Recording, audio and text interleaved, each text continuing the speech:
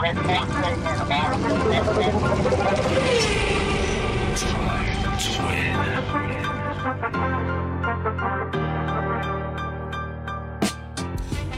everyone to Drive to Win. I'm Justin Bell. I'm here at the Win Las Vegas. And of course, the show is presented by Mobil 1 for the love of driving. Well, it is a weekend off. A weekend off in Formula One terms is always a relative thing, I guess, because coming off the back of, such an intense series of races in the second half of the calendar, there's a shift, isn't there, in where people are and which teams are doing well. McLaren right up there, Mercedes fighting each other. I mean, some crazy stuff. But while the drivers might take off, and as you can see on their social media, having a pretty good time, the teams naturally are doing what they do, and that is hundreds of men and women working very intently to bring their best game for not just themselves, their departments, the drivers, the sponsors. Everybody has to have a good showing going into these last 5 races. But it is, as I said on the last show, it is the big swing to the Americas, and everybody is excited about that. I mean, we race in Mexico, we've got Brazil, we've got the 2 in America. I mean, really, really great stuff. But of course, before we get to talk about the next race, which is at Austin, I have a fantastic guest for you. I thought he was exactly the right guy to bring on for this sort of little break between as they shift continents. But remember, it's all getting a bit racy here in Las Vegas. We are right on the cusp now. I can't believe I'm saying it. It's just a few weeks away before the Heineken Silver Grand Prix here in Las Vegas, and the strip is transforming. Talking with Jeremiah, my producer just now, you can really see what's going on. I mean, they've got everything outside the Bellagio, these incredible corporate hospitalities going up. You see that lighting gantry going all the way down the strip. It's here. You can see it taking shape. And judging by the amount of conference calls I've had about activations and everything that's going on, it's really here. But it's here at the Win in the biggest way. It is the place that you can access from the outside. It isn't going to be landlocked like so many of the other properties on the strip. You will be able to get into the Win from the backside, and then the racetrack is on the front side. So it's quite remarkable. And remember, there are many ways you can get involved and be here. I think people are starting to realize that 3 months ago, when they first went and looked at the prices of coming to watch the Las Vegas Grand Prix, they're like, oh my God, I'd rather sit at home and watch TV. Now they're getting closer to the event and realizing how cool it's going to be. It's like Monaco, Montreal, everything all wrapped into one. People are going, yeah, I should be here. And if you go to the website, winlasvegas.com/experiences/F1, you'll see there's still some pretty cool ways for you to be here. So packages for every level. So enjoy it. Well, let's talk about our guest, Jeff Zwart. He is an American commercial film director, racer, photographer, cameraman, and author. But when I say that, I need to add some gravitas to that. When I say commercials, I mean Super Bowl commercials. When I say racer, I mean multiple winner of the world's toughest hill climb, the Pikes Peak hill climb. When I say photographer, he's created images that have defined the brands of Porsche over the past few decades. When I say cameraman, he's so good that it's almost tough to work for him, because everything he asks you to do, he can actually do better. And he's also an author. Just add that in there. So he's one of my heroes, definitely a guy I look up to. And if I could come back in the next life, or even maybe improve on this one, there's a lot to learn from Jeff Zwart. Jeff, I really, really am pleased to have you on the show. It's a real honor, my friend. Yep. Thanks. Good to be here. It's good. And you're back in Colorado. I'm sure the rigors of Rennsport Reunion 7 are not that distant memories right now. Not really, but that was a great combination of cars and, all the driving heroes along the way, and just so fun to see everybody in one place and see so many drivers reunited with their cars, and, to be sitting at a table with Terry Boutsen and Danny Sullivan, both driving 962s. And that was like the first time they'd probably done it in I don't know how many years. So It was really cool. Yeah, which kind of is why I really wanted to get you on the show, because I realized, well, I always realize you have got these moments, you've had snapshots on more than snapshots, windows into these incredible eras of our sport, and your career has led you to really have greater visibility than nearly anyone else I know. But today I wanted to talk about Formula One. When did your Formula One journey start? How did Road and Track send you to your first Formula One race as a young American? Well, maybe even to step back from that a little bit is that, in 1964, my parents took me to the first Indy 500 that I went to, the first big motor race. And Mm. I decided at that event that I liked the sound of one person's car, and that was Jimmy Clark. And he was driving something other than an Offenhauser. And this Lotus was flashing around, the speedway in a different way than the front engine Offenhauser cars were. And I started at that young age of 9 years old to kind of figure out what sort of racing he did. And that was Formula One. And then when you kind of fast forward to me graduating from Art Center College of Design, my highest aspiration was to do something for Road and Track magazine along the way. And I was given a cover story, and they realized that I had a deep desire also to be around Formula One. So next thing I knew, I was kind of traveling around with Innes Ireland, who was quite a character, and going to Rio de Janeiro and shooting the Formula One spotters guide for Road and Track. And, that era was so special, and it continues to be special. But like you say, those windows into different moments of Formula One, and, it's changed so greatly, but yet the roots and the passion and the driving dynamic and everything that went on in those days has just been kind of reincarnated today. But Formula One for me, even when I bicycled through Europe at 17 years old, I went to the Dutch Grand Prix and, snuck into the pits in the paddock area and was down at eye level with Niki Lauda and James Hunt and Clay Regazzoni. And those images and capturing those moments up close as literally a kid attending a Formula One race with no real, assignment from a magazine or anything, but I had that desire to be in the middle of it and be as close to it as possible. What a great story. But also, I was just struck by how many of your friends would have been Formula what? Right? I mean, because it was now everyone's like, oh, Formula One. But back then, as an American kid, you were pretty hardcore if you knew about Formula One.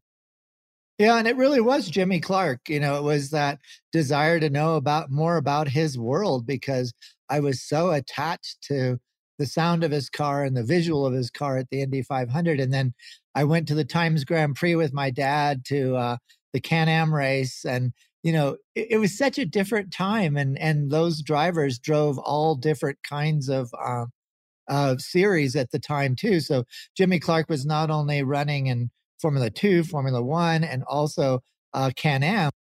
He was in the line at the snack bar at Riverside Raceway, a few people ahead of me. And I remember, asking my dad for the program, and I pulled it out to get him to sign that program in line, because I just thought he was my true hero at that time. Well, you just actually said it all without saying it. It's access. You had access Yeah. that extended to everybody who touched Formula One at that point of view, whether it was those amazing images, taken by Jesse or whoever standing on the inside of a corner as Fangio's sideways coming past inches away. That's obviously where your career went, but it all started with being able to stand behind Jimmy Clark and have, in a snack line. There was a different type of access. Talk about that, because it's almost, we're struggling to get our F1 credentials right now to go to our own race here in Las Vegas. At the same time, back then, I want to go to a Formula One race, and you got in. So Yeah. talk about that access. Yeah, things became more formal along the way for me, but certainly going to the Dutch Grand Prix, which was the first Formula One race I did, I literally rode there on my bicycle and showed up and got access to wherever I could go with sneaking into places and being there with a little 35 millimeter film camera shooting black and white film. But later on, I got assignments both from Road and Track magazine and from also On Track magazine, which was another publication that was going on at the same time, and ultimately Racer magazine. But, early on being in Southern California, we got the Long Beach Grand Prix, and the Long Beach Grand Prix was an F1 race. And, I was thinking a little bit the other day of, imagine this, is that Hans Stuck was driving in the Long Beach Grand Prix. And I had a deal with Canon cameras that had given me a whole bunch of different cameras. And they gave me a small 35 millimeter camera that I could trigger remotely or on an intervalometer. And I built this helmet, which was just like a Simpson helmet with two cameras on either side of the helmet. So it was balanced and two different lenses. And I walked around the paddock asking the drivers if somebody would wear this helmet for a lap, during practice. And literally it was an aluminum cage on either side of this and two, quite heavy 35 millimeter cameras. And Hans Stuck said, sure, I'll wear it. And he jokingly said to me, do I get to keep the cameras? And I was a little bit aghast because they were like the only cameras I had. But, we arranged a deal, and he drove a lap at the Long Beach Grand Prix with this wacky looking orange helmet, not even matching his own helmet. Who knows what size it was, and two big 35 millimeter cameras on either side of it. Can you imagine doing that today? It just would be unheard of. And, those were the wild times that I was able to kind of get through in those days of the early F1 days at Long Beach Grand Prix. I mean, think how you did that. And it's a bit like watching whether you're watching the making of Grand Prix with James Garner or Steve McQueen, Le Mans, the size of the equipment, bolted onto the cars. Dad did InCar 956, but with a full blown, cinema camera now we can do it with these little baby things. And there was a shot that came up yesterday, Jeff, on Instagram. I should have sent it to you unless you saw it. One of the photographers had a wonderful shot. He put his 35 millimeter inside someone's helmet and put it in the seat, obviously at all the right angles, just to show what you could see. And it was just a beautiful, beautiful shot. And you go, okay, it's not reinventing the wheel, but technology allows us to keep evolving. And I mean, I had this thought on Sunday watching the in-car video from the helmet. And I thought, what I would give to watch Senna from that view, right? I mean, or Michael Schumacher. We never will, but wow, the technology must excite you to see the bird's eye views we can get now. It really does. And I think that photo you're referring to, I think it was Jamie Price or one of the great current F1 photographers. And it really was. And the thing that was cool too, it was kind of shot in the twilight, like, evening before you're on the grid, and that whole point of view. And it's funny because I have, my point of view in my own filmmaking was always to give people a first person view of what it was like to race, what it was like to drive to the edge. And, that's been my point of view I come from a racer point of view into my filmmaking. So naturally, I want to share with people what it's like to take a car to the edge, what the view is like, what the feeling is like, so that it's not just an observer, but more of a participant point of view. And those kind of things, like you talk about, is that, I even in Art Center, which I graduated in 79 from Art Center, I was mounting cameras on boats and unlimited hydroplanes and formula cars and as many places as possible. But, what we're able to do, as we went into the GoPro era, and now we're even into a smaller, more miniature era of filmmaking. But the things we would have to do, I did a lot of filming for CART at the time. And I wanted to give that point of view of what it was like, not just looking from your point of view in the car, but looking through the helmet, through the visor, all that sort of thing. And I remember working with Adrian Fernandez, and Adrian, we cut a helmet, one of his helmets that we had gotten from his manufacturer, cut it in half and put the camera inside because it couldn't even begin to even fit inside the camera, inside the helmet. And that point of view, and, here, this whole rig happened with a half a helmet ahead of him so that he could flip down his visor in front of the camera lens as he drove out of the pits. And, all those things we had to go through, which now can be contained in the smallest little tiny cameras. And I think it really has become a very exciting era of truly getting to see what these drivers get to feel and sense, not just the point of view, but the vibrations and the flaring and all this kind of stuff that goes on in their through their vision, through the visor of a helmet. It's not a passive sport. And the No. more we can get inside it, the more intense it becomes. Yeah, not a passive sport. So it's incredible. And you can hear in the booth sometimes they're like, oh God, I've never, Formula One media come up with a new camera angle and you go, God, I've never seen that before. Let's move into today's Formula One era. You perhaps more than anyone can understand, having been through sometimes the wasteland it felt like of being a Formula One supporter here in America, right? When we had sort of felt like decades of pretty boring racing at time. It was never decades, but it seemed to, races that you could go to sleep in. What, in your words, has been the power of Drive to Survive?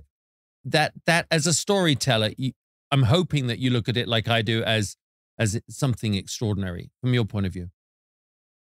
Yeah, I think Drive to Survive has pulled back the curtain on a sport that was pretty controlled, and I think it developed the personalities, and that's what was great, is suddenly we had the personalities. And Drive to Survive was really about the back markers in the beginning and how they can try to elevate themselves and move themselves forward. And it became so popular that all the teams eventually really kind of wanted to be involved at some level. Obviously, access is different per team, but it's really fascinating. And it developed these personalities. And you realize that there's a human soul, a human personality, a real tangible person underneath those helmets and behind the headsets on the pit wall. And it elevated not just drivers, but elevated the whole team. And the pressure of the front wheelman or the pressure of making those calls from a strategy standpoint. Mm-hmm. And then the background of the pressure of pulling sponsors and losing sponsors and all these things that I love it, because it's so easy to say that this is a sport that you push down with your right foot and you turn the wheel left and right, and this is what you do, and you just do that better than somebody else. It's so complex and so difficult, and every level of it is key to the other points moving forward and gelling as a team. And you look at Red Bull and you look at Haas and you look at these teams that are so different on the way they land on the grid, and you realize that all of the elements that they have to control are common to them, but how they control them and the ease in which some things happen for some teams where that's a struggle in another. This is what really develops the personalities. And it's emotional suddenly. It's not just watching cars go around a track. And I think, my own kids, I can say when we sit down at the dinner table, sometimes when we all get together, they know more about the background of a lot of these races and teams than I do, because they're so into it now. And I love it that it's just elevated it in such a tangible way. It peels back the curtain and lets us understand so many different levels. And, us as individuals out in the real world, some of us deal with commerce, some of us deal with, business in different ways or all these things. And I think that you realize that a Formula One team has so many elements to it, so many pieces that you can actually understand as a person in your own field. And I think that's the breakdown of it's really allowed us to be attached on so many different levels. It's not just motor oils and rubber and engines and drivers. It's so many other things. Yeah. The economics of Formula One, each is so gargantuan. The ecosystem, they're all like countries joining, a United Nations. Each one, the thousands of people that work for it, the sponsors, the demands, the marketing. I've got to say, it not just Drive to Survive, but doing the show, but it's opened up, the business side of it, even to me, who's been pretty aware of it. And you work with brands so much. You understand, as you said, the business behind the face almost. three races here in America. Bring it up to speed right now. We got Austin, and then we got Las Vegas. Unheard of when you were that little boy, coming to the Long Beach Grand Prix. What is the economic impact do you feel, and the sporting impact of having Formula One have three races here in the States? I was even thinking about in my first days of covering Formula One for Road and Track magazine, I would shoot the race. It would be 2 months before the race would come out in the magazine. And, you think about that. And I would shoot the Formula One Spotter's Guide at Rio de Janeiro, the first race, the Brazilian Grand Prix. And my job was to shoot a portrait of every driver, the engine in every car, and the car on the track, every car. And, that was the Spotter's Guide, but that wouldn't come out for months once the Formula One season had started. And I think, now today it's so immediate, and the brand level of communication can integrate so much in not just the country it's in, but work globally. And I think Drive to Survive is obviously something that has motivated the awareness of it. But, I did the Red Bull cross country trip with, Max and Daniel, and we started in San Francisco and went across the United States. But, you look at every team almost has different levels of integration of storytelling throughout the year. And I love that it's so, the awareness is so high. It used to be, as you know, Justin, when we'd get off the plane in Europe, and the first thing we'd be hit with is our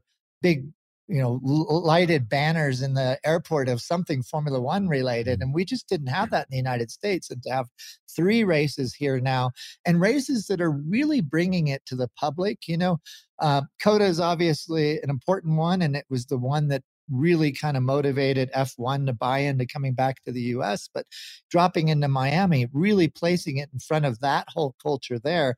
And then a kind of a globally recognized city like Las Vegas, and put it down there. Because remember that Formula One came to Las Vegas and it ran around a parking lot, and it was really a non-event when it was there before. And here it's running down the strip. It's in the middle of things. It's really, whether you want to be drawn to it or not, it will be there in your face. And then the eyes of the world, because of the interest in Formula One, all of a sudden comes to Las Vegas through that. And, you talk to the drivers, and the drivers are genuinely excited about being there. And I think that this is also the fun part, is seeing the excitement internally of coming to a place like Las Vegas. Yeah, well said. Well, you mentioned your road trip with Max. I'm not sure that would happen now. But I'm always intrigued. You had someone like Max. You saw him as he was approaching his, just unfolding his wings of greatness, really. What did you get to learn about him that you can see in the man now that's winning, his third championship? Well, we should maybe do a full disclosure here. Max was on camera at the factory in England, but the rest of it was kind of done by his stand-in in there. So, the one-on-one Max side of things, I really didn't have that to it. But I think that the idea that Red Bull would, at that point when we did that film, it was about where would Formula One stop in the United States. So it became pit stop oriented for the whole film. And that's why we did pit stops on the, Oakland Bay Bridge and in Monument Valley and in Las Vegas. And the funny part is that we kind of only knew tidbits that there was a possibility of it coming to Florida, possibility of it coming to Las Vegas. And so ultimately our road trip went through all of those cities and there. And now we're sitting here with a great moment that the cars are actually racing and being in these two cities that we depicted in that film. So that was special. But I will say it's really interesting because you're working with the test team people, the people that are on, working behind the scenes all the time for Formula One. And in Red Bull's case, it was so professional.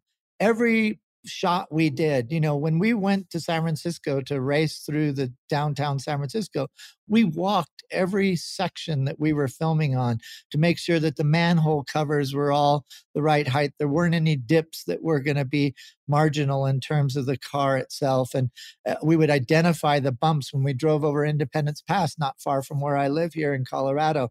Again, we identified every bump in the road, everything. And the professionalism of once that car started and into the shot was something I had not really ever encountered in my filming. It was a new level of kind of preciseness and precision. And, we spent a good amount of time getting that car from San Francisco clear to Miami. So it was definitely an eye opener of working back with the Formula One teams. Yeah. Wow. And watching him take the championship on Saturday was, well deserved, wasn't it? He's been brilliant. He's been extraordinary, and setting records with a maturity. I mean, I'm a big fan, and I think he well deserved it. I totally agree, and I think that the commitment and the realization of just the absolute dedication to what he is doing is something that we can kind of start to appreciate. Just watching the drivers get out of the car last weekend, they were the most physically exhausted I've seen them, at least in my recent watching of Formula One. It was truly a brutal race on them, and they could barely walk. And the feeling was they'd really done something that was really done physically demanding. Yeah. Well, before we let you go, a little bit of fun. It is now time for the Mobil One pit stop for the love of driving. Jeff, I'm going to ask you just a few fun little questions. Which current Formula One driver would you like see take on Pikes Peak? Oh, geez, that's an interesting one. I would love, you know, I have been around Lewis Hamilton multiple times in different events, from Race of Champion and early on with him. And I just think that it would really be fun to sit there and watch him analyze and go after a place like that. I think that also, I think that he really enjoys new challenges and new things to kind of do. So I think that, you know, some of the drivers would be so dedicated to F1 that they wouldn't consider it. So maybe if Lewis could join us at Pikes Peak, that'd be pretty fun. Pretty cool. So would Raikkonen, I think. That would be good. Yeah. What were you going to say? Sorry. That'd be a good one. Yeah, he would be good. That would be a good one. Yeah. Your favorite driver to photograph when you were actually going to the races in Formula One? Well, I was in an era of Senna, and Senna was one of those people that when you got down on your knees next to the car and focused the lens on his eyes in that little slit of a helmet, you know, you realized, and it kind of still makes my hair stand up on my arm, of just that you realize he was in a zone, he was in a world. And when your lens, because, you know, we were manually focusing, and you pull that focus on that lens just to his eyes, you would realize I'm looking into somebody's world right there. And that was something very special. And I saw something in his eyes that I didn't see in a lot of other drivers. Most dangerous shot you ever took? And you've done it all. Oh, that's a tricky one. There's been a few close calls, and your dad would actually tell you a funny story about myself and him at the A1 ring at the time in Austria. But you know, I think there are moments, certainly during the F1 race, we were always left to be kind of in areas where there were a lot of photographers. But when we did have chances to control the sequence, and I worked a lot with the Williams Formula One team on Hewlett Packard for a while there, and we did a great film with them once that was about the computers could kind of run the cars and all. And I think that, you know, we would do a helicopter shot of chasing the Formula One cars around Silverstone and be as low as possible to it. And I just remember that the drivers, when they got out of the car, could feel the prop wash from the helicopter as we would fly over them, filming them. And I remember just thinking, okay, well, if they're feeling our prop wash and we're flat out in the helicopter, they're flat out in the cars, this is probably something we don't need to combine too much. Great point. I see a lot of pictures of them, but your best car for a road trip? Best car road trip? Yeah, best car for a road trip. Oh, best car for a road trip. I guess I love these days a car that takes you back to an era of time where it just becomes timeless. I kind of describe things as cars, modern cars will allow you to drive as fast as you want, have the temperature as cool as you want, the music as loud as you want.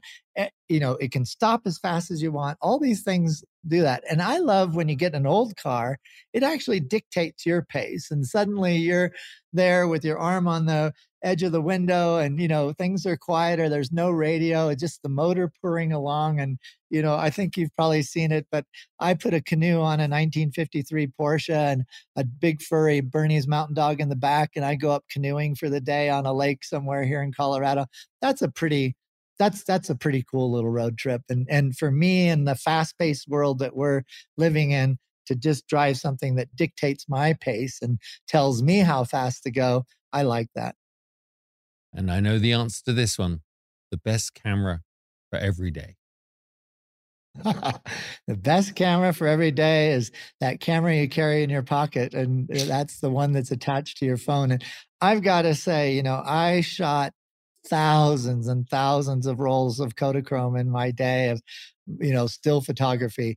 And what I can do on my phone is so far advanced to anything I could do in my professional life of still photography. And so I love it. And the spontaneity and the ability to capture things, and also plays out the amount of times I'm inspired by other people posting pictures at the same events I was at and seeing that they saw something differently than I did. I think those kind of things are really pretty cool because I'm a racer, I'm a competitor. And when I see somebody shooting something better than I got at an event, I want to up my game too. So it still motivates me when I see other people's work. Perfect. Jeff, we could talk for hours. One day we will. Thank you so much. Enjoy the race this weekend at Austin. I think it's going to be we're going to see a lot going on, aren't we? Absolutely. And we are definitely in a golden era, and, shows like yours to provide background for these great events. All this is just such a mega time to be in, and to be in the sport that is giving back so much at this point, and being able to explore it and experience it. It's really fun. I'm enjoying it. Perfect. Us too. Thanks a lot, Jeff. We'll see you soon. Okay. Hey, race fans. Justin Bell here. Well, if you're anything like me, driving probably means quite a lot to you, and not just racing, all driving. Nowadays, I'm sure you feel like I do sometimes. I'm just too distracted with texts and emails, work calls, social media to get out there and simply enjoy the open road. Well, I've always had a love for driving, and that is what Mobil 1 is all about. A reminder that even when life starts to feel too full of screens and routines, the ultimate escape is waiting patiently in your driveway.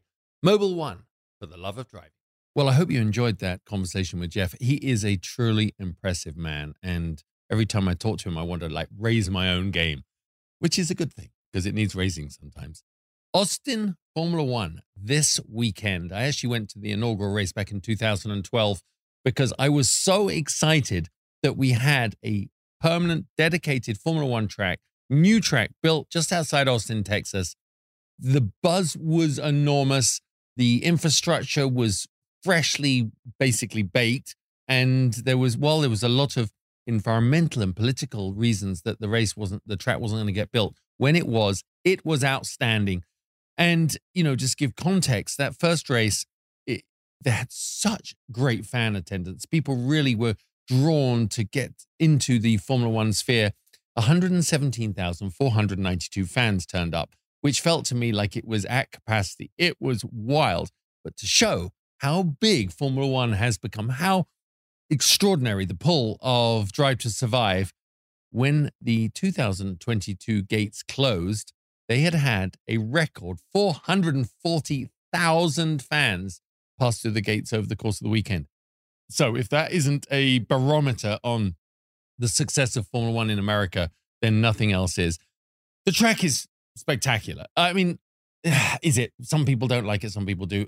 For me, driving it, I enjoyed the vast expanse of tarmac that you could mess up on and kind of come back, rejoin the track. But it is fast, and it is representative of the way modern day racetracks are built. Huge runoff areas, a lot of safety zones, very fast corners. And the inspiration for the track really came from some of the best corners at some of the best racetracks around the world. Silverstone, through the Beckett's Copse sequence. Then you had Hockenheim. They took a couple of corners from that. And okay, some of them are the wrong way around, but what they've done is really design, in their opinion, the ultimate driver's track. And we've seen some fine racing. For me, the visual impact of that start line acceleration off the line up 11% grade to the first corner, it has caused for some amazing overtakes, because actually pole position really isn't the prime spot to be in. Often second place is, and I think you're going to see that because you can kind of come around the outside. But braking uphill, of course, allows for the dynamics of the car. You can brake that much later. It's just a stunning racetrack. So I think we're going to see some fireworks this weekend, especially with everything that came off the back of the last race and the tension and the way you had, the driver fatigue, everything that was involved in the last race in Qatar. Here you're coming to another racetrack that a lot of the drivers know very well, enormous amount of data. Remember, 2022 was won by Max Verstappen, with Lewis Hamilton second, Charles Leclerc third. Not sure we'll see, not three. I don't think we'll see 3 out of 3 repeating those same positions. It would be interesting to see Hamilton up there. I feel the storylines to look after is that I do think Mercedes really are intending to ruin the McLaren party a little bit. I think that Lewis is in an interesting place right now. He's being usurped a little bit by George Russell.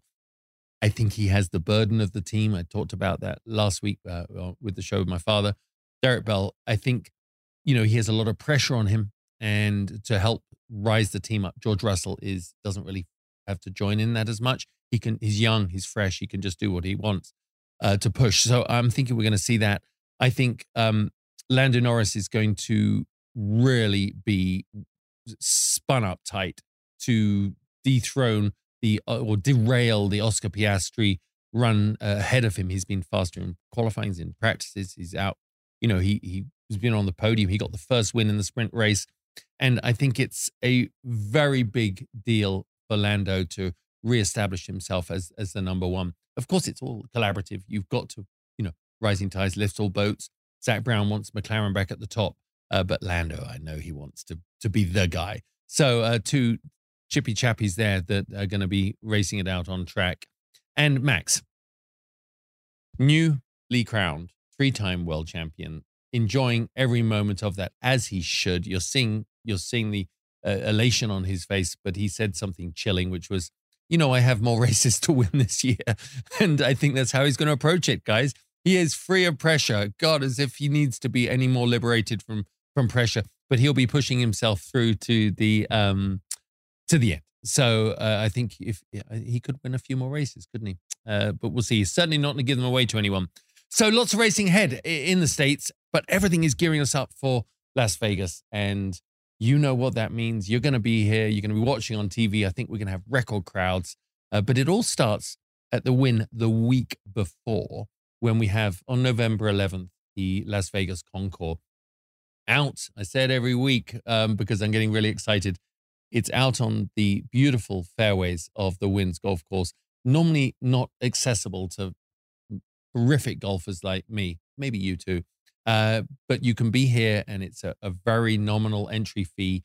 You can be around some of the best cars of every generation. I mean, literally, when I look at this for you, we have hypercars. I mean, McLaren's, Bugattis, Koenigsegg's. We have concept and culture cars, and we have EVs. I mean, some of the latest EVs that no one's actually got to see yet. There's a Tour d'Elegance on the Sunday, which will be fantastic, and some really great categories, an unusual take on a Concours, and I think you would really enjoy it. So if you are maybe you're not able to come to the Grand Prix, but you should definitely be here and check out the Concours d'Elegance. And that is at lasvegasconcours.com. You can find out a lot more about it. Bring your family. Say you were here. It's going to be big and lots of celebrities. Well, thanks a lot, guys. The next time I talk to you, we will be digesting and dissecting Austin. And I think that we're going to have a lot to talk about. Thanks for watching, guys. Thank you very much to The Win for having me. And of course, to Mobile One, because they are for the love of driving. See you next week.